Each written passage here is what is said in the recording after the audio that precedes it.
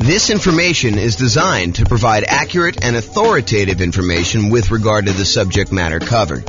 It is offered with the understanding that the presenters are not engaged in rendering legal, accounting, or other professional services.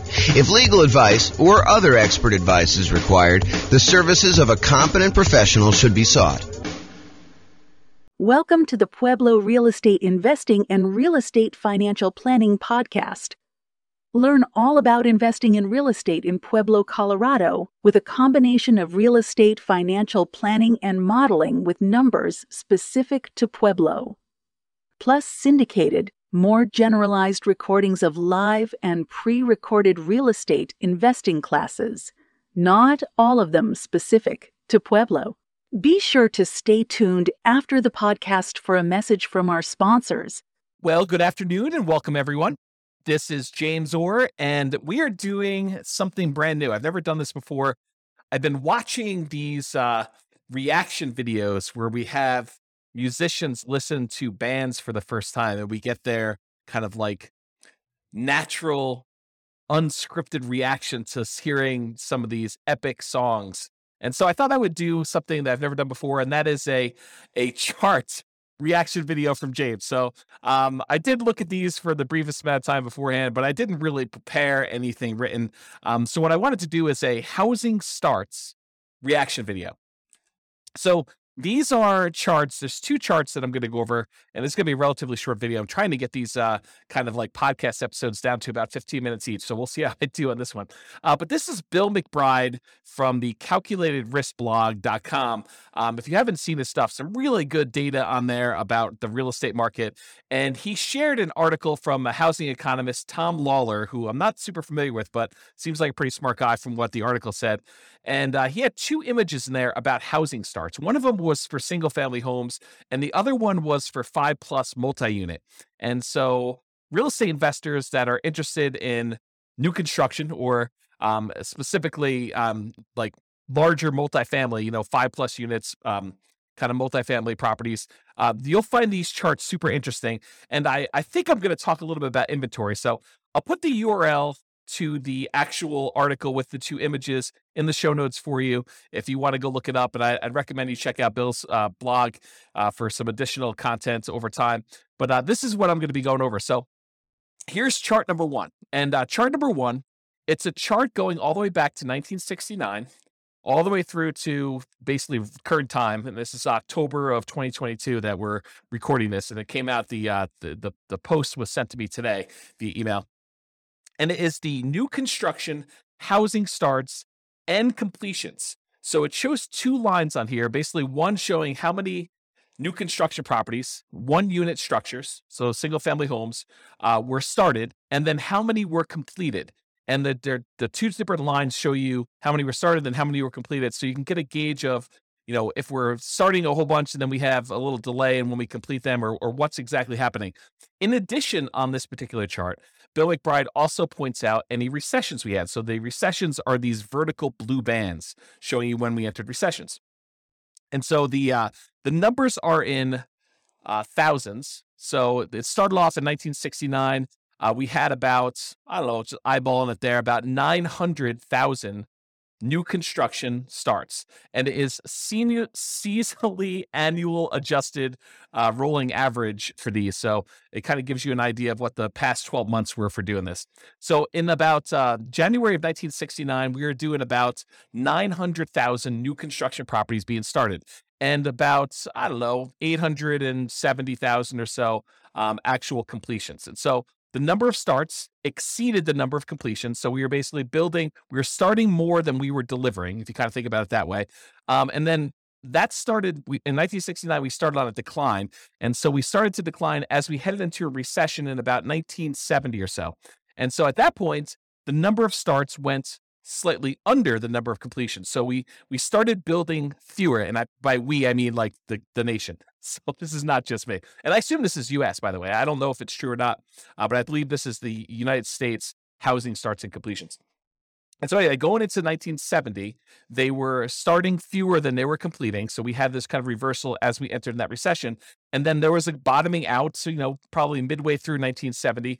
And we started, starting more than we were actually completing. And so during the period from about 1970, midway through 1970, all the way up to a peak on about, what year is this or so, 1973 or so, we were starting a lot more than we were completing.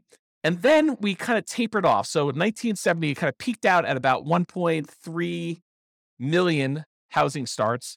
And we were completing about 1.2 million. So we were kind of delayed a little bit getting these started. And then we started starting fewer until we kind of let the kind of market catch up and our completions kind of lag behind as we entered into the recession. So one of the interesting things to kind of point out about this chart so far is it looks like the new construction start tapering off before we enter a recession. So this is sort of a early warning sign that we're heading into some trouble. I mean, just from the data so far. And it's only like, one little crest to kind of give you an idea of that. But I have a feeling this trend is going to kind of go there. And it's not going to be universally true, but I think that you will see that it is sometimes mostly true.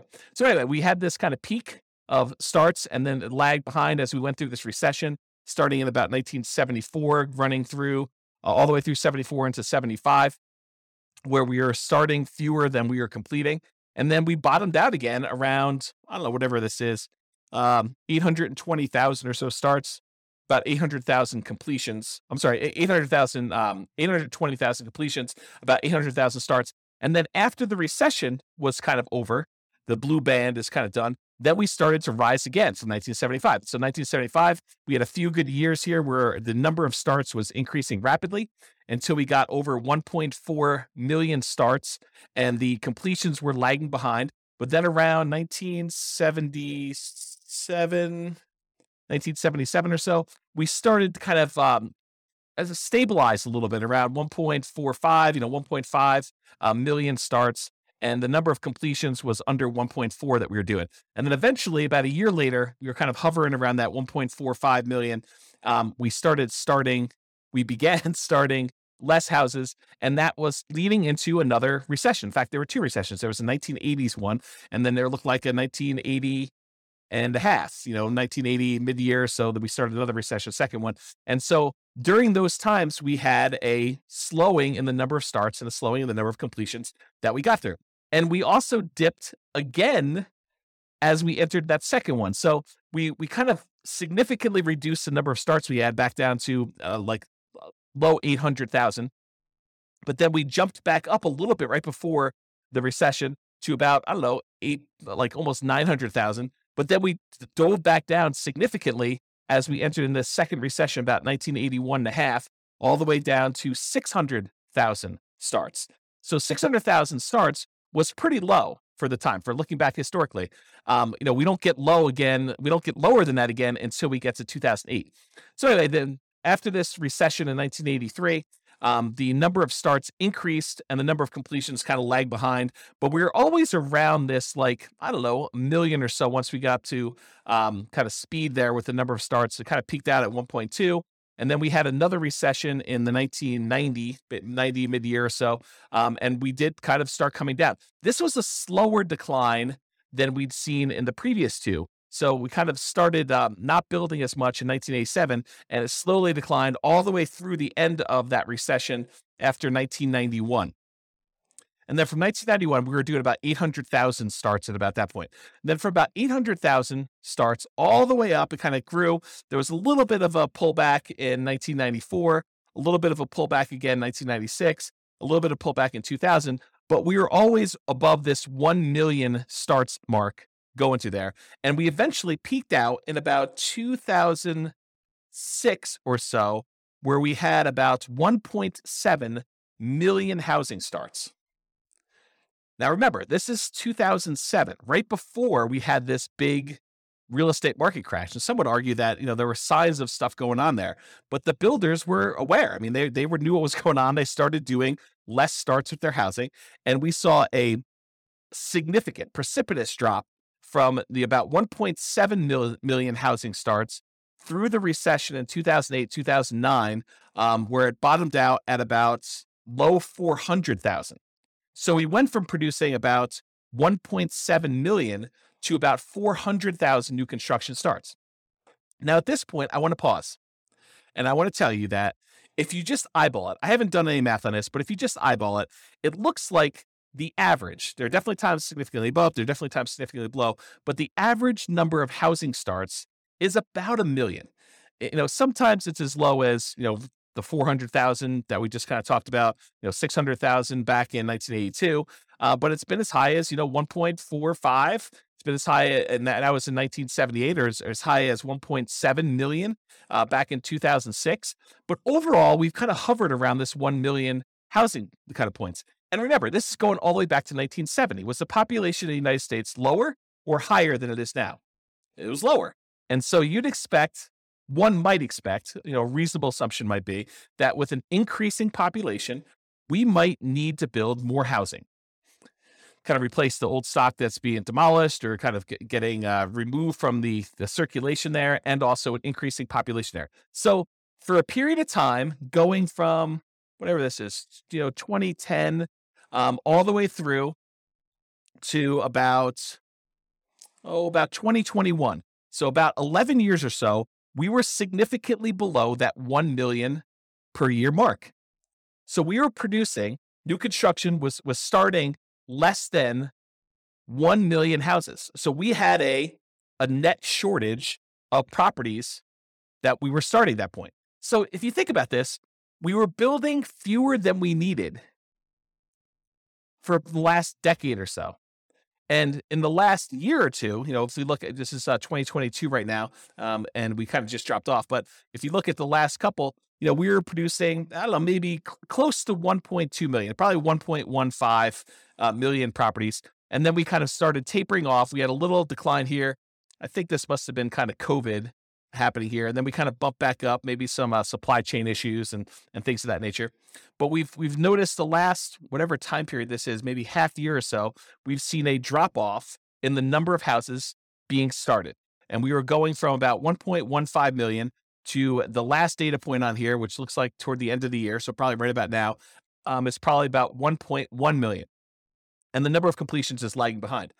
So the point I'm trying to make here with this, my kind of first reaction to this is, historically, for the last 10 years or so, and if you go back, this kind of precipitous drop from 2006 all the way through 2009 or so, we were starting to drastically reduce the number of new construction properties that we were building. And then for about 10 years, we were under the average of what we've been needing to build in order to have the number of housing starts. And so right now, we're kind of like recovering. And this is a sign that maybe with this peaking out, that we will likely see a recession. And I don't think that's a too hard of a prediction to make with as rapidly and aggressively as the Fed has been increasing interest rates in order to get inflation under control, that we might be heading into a recession. I think that's partly what they said, is that this might hurt a little bit, but we're going to try to get inflation under control. So, but you could see this reflected in housing starts is kind of the point I'm trying to make. Now, there are definitely some false kind of like tops when you look at this, little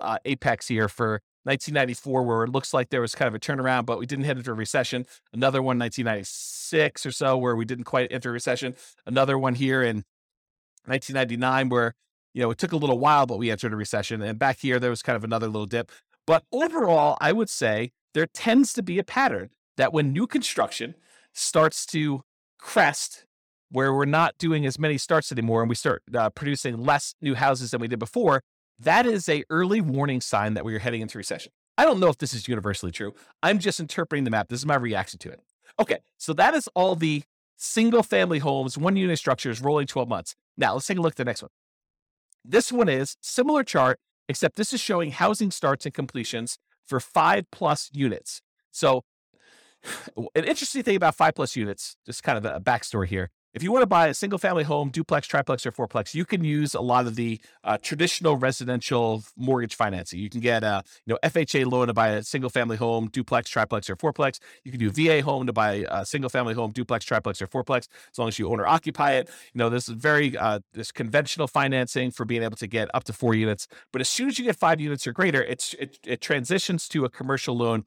And most of the commercial loans, there's exceptions to this, but most of the commercial loans that are available tend to be some type of adjustable rate mortgage, and they tend to be for less than 30-year fixed terms. So you may have a 30-year amortization schedule, but the loan might be a 10-year loan that you either need to, it has a balloon on it, which you need to pay off the whole thing or refinance it after 10 years, or there might be a 5-year period, then another 5-year period, then another 5-year period, and then you need to balloon or pay it off or something like that.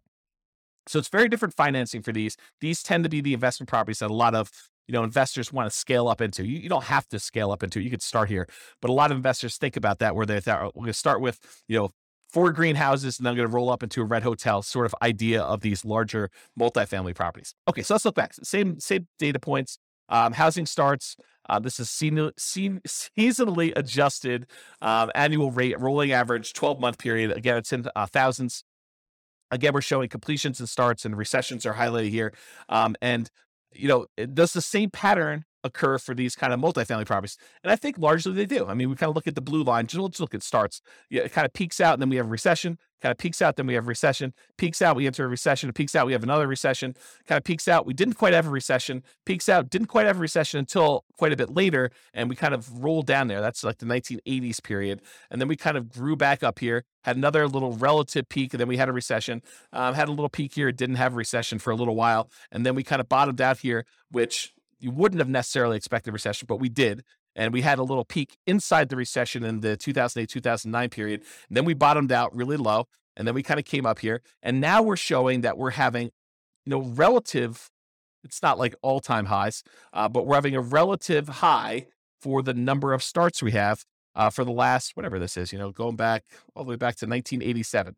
So back in the 70s, we were producing a lot of these 5+ unit structures. And back in the 80s, we were doing about half as much, maybe a little bit more than half as much. We were doing 900,000 5+ units starts back in the early 1970s. And then by the time we got into the 80s, we were doing about 600,000. So not quite half, maybe 2/3. And then we dropped really far off. The low here, besides the 2010, right after that really big recession, real estate recession there, the low here was like 1993, where we were only doing little over 100,000 5+ unit starts. And if you wonder to yourself, where's all the inventory of these 5+ units that we're looking for? And it shows in this chart that we've had a shortage of new construction 5+ units. And so you could see, I don't know if I'm just eyeballing this for an average, the more recent time I'd say probably is in this 300,000-ish range. But if you go back and you look at all the way back to 1969 or so, I'd probably bump it up to be closer to this, 400, maybe 450,000. So to have these starts be at, just over 500,000, 520,000 or so right now for these 5+ units doesn't seem that high. It's not like we went ridiculously high back to what we were doing in the 70s. It is a little bit above the average for what we've been doing, but we had what I would consider to be a relative shortage. If we were used to producing, what did I say here? 400 to 500,000, sort of an average if you include these really high peaks here. If we were used to producing between 400 and 500,000 of these 5+ unit properties, and for the last, whatever this has been, when was the last time we were up around 450? Back to 1988, somewhere in the 80s, that we've been kind of like underproducing the number of units we had there for a long time. Well, we obviously have a shortage of these units that, people have wanted. I don't know if that's true, like economically, like if you go look at the number of sales that we had and seen a shortage, but it makes sense to me that if, we were able to support this volume back in the 70s, that we kind of are underproducing what we need here. And I'll tell you anecdotally, a lot of clients have been asking me for multifamily properties for a very long time, and we've not been able to find a good enough flow of properties that make sense for these clients to kind of consume. So maybe it is true in that way. Okay, so I guess what I was trying to point out here is we have a strong number of starts for this. So if you're looking for like newer type 5+ units, there's probably some inventory coming on, but the completions are lagging here. So that's all I have to say about that. We're still in over time on this, but I hope that was helpful for those of you that were interested in learning about housing starts. This has been James Orr with the Real Estate Financial Planner. Bye-bye for now. With home prices up, mortgage interest rates up, and rents up, but not quite enough to counteract the higher prices and interest rates. Cash flow on rental properties in Pueblo is harder than ever. Book a call with the Real Estate Financial Planner to apply our proprietary 88 strategies to improve cash flow on your rentals. See the show notes for a link to schedule your call and improve your cash flow today. If you're a real estate agent, lender, or professional in Pueblo that wants to help our real estate investor listeners, consider reaching out to learn about collaboration opportunities with this podcast. We'd love to add more value to our listeners by having you assist our investors buy, sell, and finance their real estate investments. See the show notes to schedule a call to discuss collaboration opportunities